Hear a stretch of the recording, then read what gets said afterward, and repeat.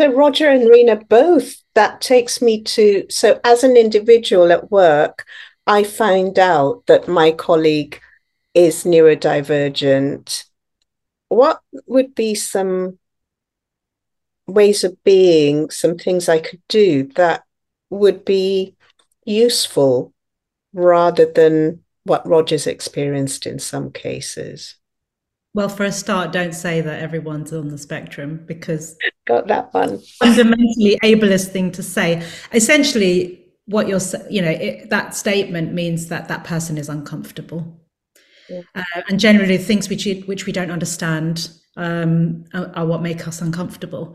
So I think we've got to make sure that if you want to be a supportive colleague, you do not expect that the neurodivergent person is responsible for educating you in the same way it is not the responsibility of Black, Asian and other global majority people to do all the education on anti-racism.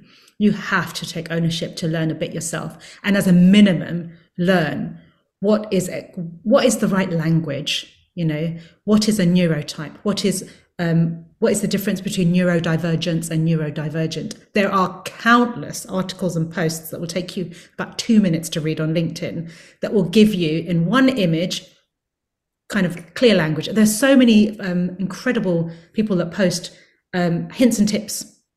Do this, don't do that, make it your business to spend 5 minutes a day to learn. If you really care about it, you will do that without even thinking, or follow these people, because then their content will come up in your feed.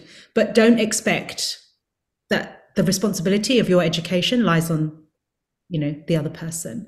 Yeah. I feel like I really should hand the mic to Roger here to share what would be super helpful. No, sorry. I'm just thinking through what you were saying, and the take ownership, learn, ask questions, don't make your first response a kind of slap down or a leveling or a kind of, I'm not, no one in any of these situations or any of the cases, nobody's attempting to build a barrier between themselves and the other person. They're just trying to be clear and find the best way of making relationships work. And when you're faced with something like neurodiverse or neurodiversity, ask questions. How else are you going to find out? Because there's such a range of things. And what is it you like and what is it you don't like? And well, actually, it's kind of all a bit new to me now. Then that's the answer, and we can work on it together. Yeah. But yeah. I, honestly, this has been incredible to see the work that you're doing, and understanding the work from that perspective is just incredible. Yeah. And I didn't realize I was going to become as integral to this conversation as it has, but I'm really joyful about the fact it's come that way. So Me too. Me too. So, listeners, one thing that I'm taking away from this conversation, and something that we do also ask all of our clients to do as individuals in the workplace, is to do your own research. Now, the thought of that can be really overwhelming. The thought of, oh, I've got to understand about race and LGBTQIA plus and this and that, like that can be overwhelming. So have compassion for yourselves, I would say. And, when you find yourself in a situation that you want to be supportive, or you might find yourself in a situation where you've tripped up and made a mistake, that's the time where you want to go and learn about whatever that underrepresented group is. And that's the way you can personally break the wheel of power and privilege. Rena, would you say I've said that? Yeah, absolutely. Absolutely. It's not an overnight thing. Yeah. We are all so steeped in society, in ableism, racism. It's part of the air we breathe. Yeah. That it's work. It takes active work to unpick ourselves out of it. So we have to practice that self-compassion. If we start from the position that we have biases, many, and they'll show up in different ways. Yeah. then we don't have to, then we can move out of the am I not, and just look at how can I be more of an ally. Exactly. And if you don't know what the barriers and struggles are of other groups, you're Mm. never going to be able to empathize and be able to be an ally in a room where things are being discussed. You're not going to be thinking, okay, how is this going to impact that group of people, whether they're neurodivergent, whether they're parents, whether they're whatever they are. Yeah. So you need to familiarize yourself. And that just means, really just exposing yourself to some of that content. That doesn't mean reading all of the extensive research and literature. Part of the work of people like myself and many others is taking that research and putting it into a digestible LinkedIn post that you can read in 5 minutes. So exactly. So the lesson is, make it case by case and do your work, do the work. Rita, I want to finish this conversation with what inspires me most about you, and that's how you as a parent have found out and then dealt with and created this amazing environment for your boys. So I'd love you to share with us some of that. So I'm going to try not to over romanticize. I had to really have a bit of a reckoning. And I think one of the key triggers for that was when Evie was suspended from school at the age of 4.5. As someone who has grown up as an Asian in this country from parents who were immigrants, my father used to work as a petrol pump attendant. My mum went to night school to learn how to be a secretary. For them, education was everything. And they put all of their hopes into me. I became a lawyer, and much to their delight. And it was all about kind of education. So for me, when Evie was suspended at the age of 4.5, that shook me to my very core, because it was everything I ever knew about what provided safety and security in life. But what that did was really make me evaluate how I was going to parent them. Being from an Asian background, my father was very, very traditional, very strict. You just obeyed, you didn't question. I wasn't even to make eye contact.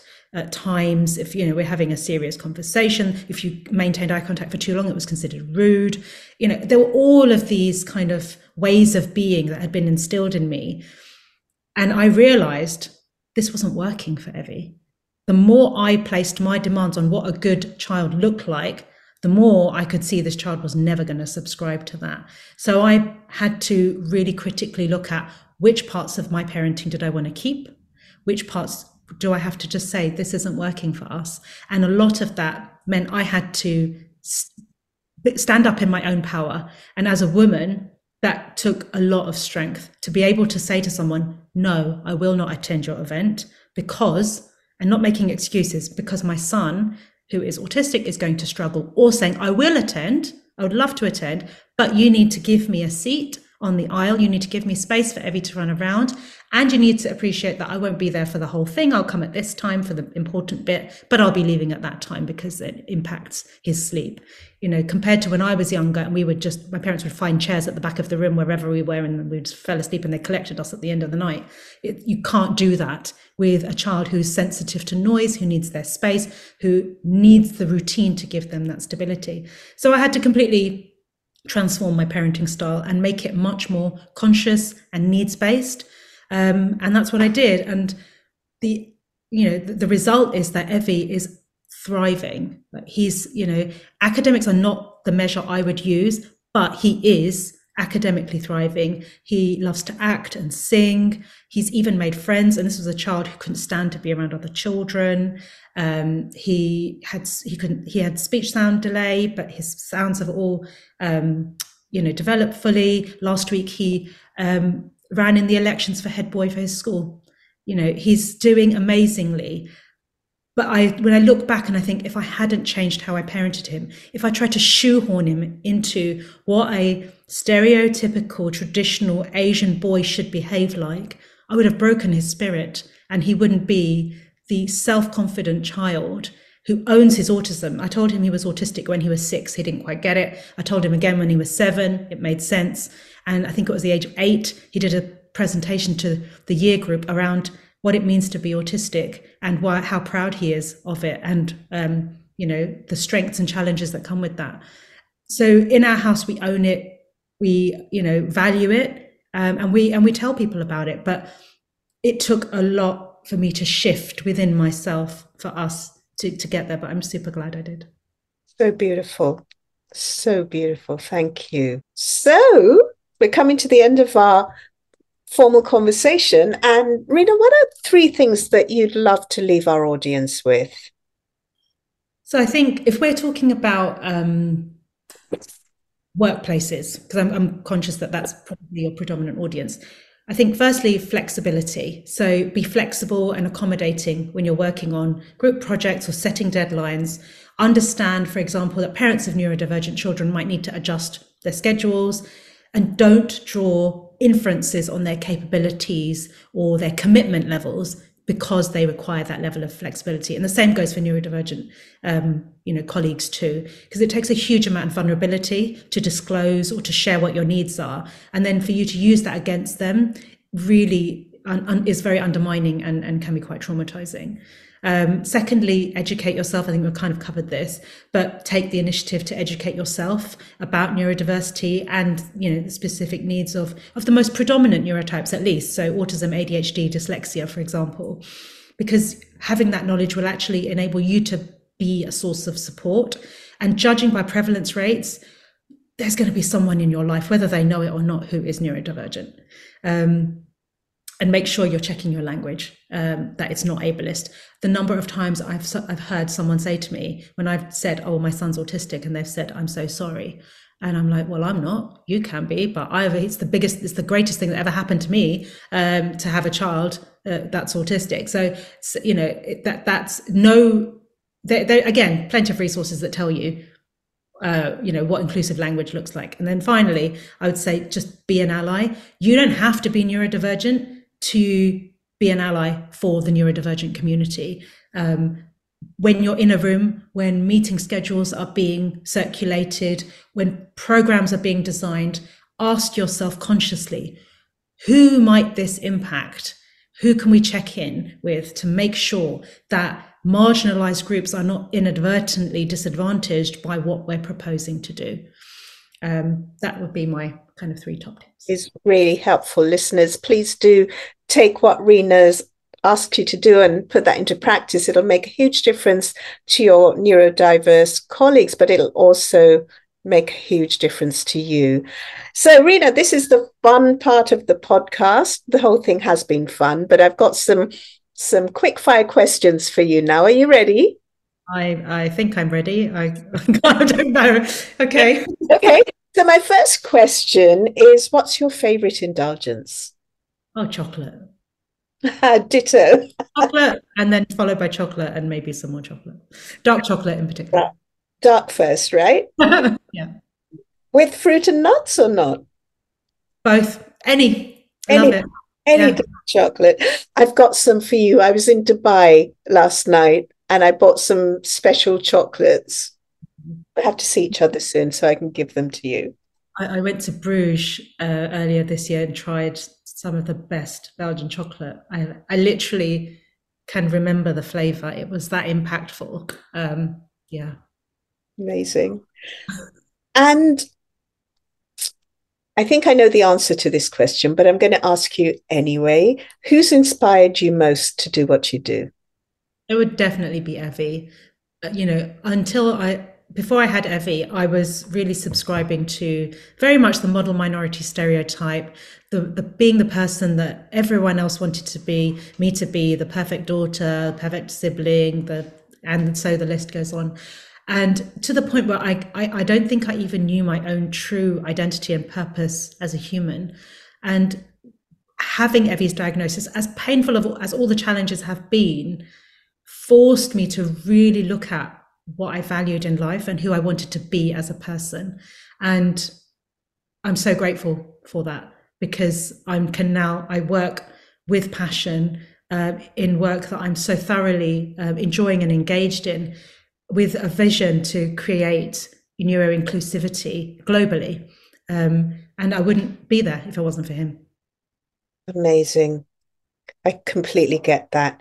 Now, if you had unlimited resources to put together the ultimate resource for ensuring equity and inclusion in an organization, what would that be?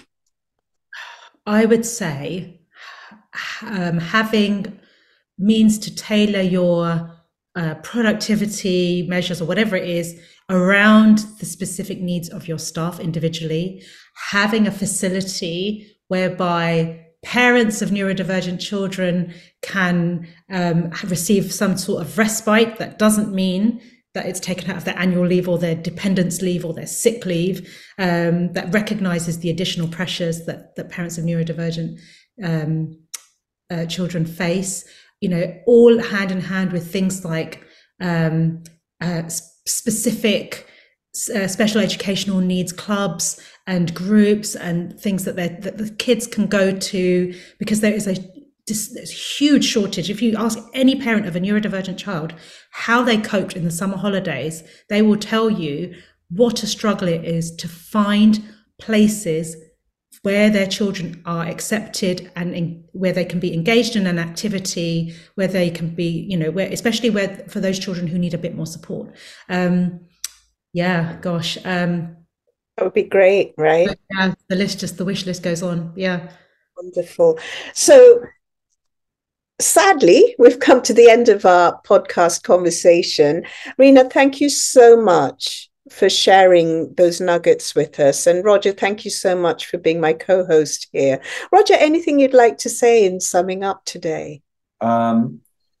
It's been enlightening for me having this conversation. My grandson is autistic and doing very, very well in school. And it's interesting, as yet does not know he's autistic. He just sees himself as being one of the students participating, but he just seems to be exceptional at maths and exceptional at English. And it's interesting what you said about saying, we told him and then he was owning it and accepting it. And I think that's a really interesting point that I'm gonna have to discuss with my daughter and to see what's the timing on that. But everything, I just applaud you for everything. I know how challenging it is in my family, so it's an amazing achievement to deal with the situation, and as you said, so fulfilling as well, which is just incredible. Getting it right is so fulfilling. So listeners, I think you've had a whole bunch of ideas, triggered some ideas in your minds about what you can do when you find yourself chatting to a colleague who's neurodivergent, or you feel like, hey, I want to make a difference in this area. Please do follow some of the guidance that Rena has given you here. And as I say, Rena, thank you again so very much for joining us. And I'm sure we could have 10 episodes on this subject, and maybe we'll do another one again soon. Thank you. It's been an absolute pleasure.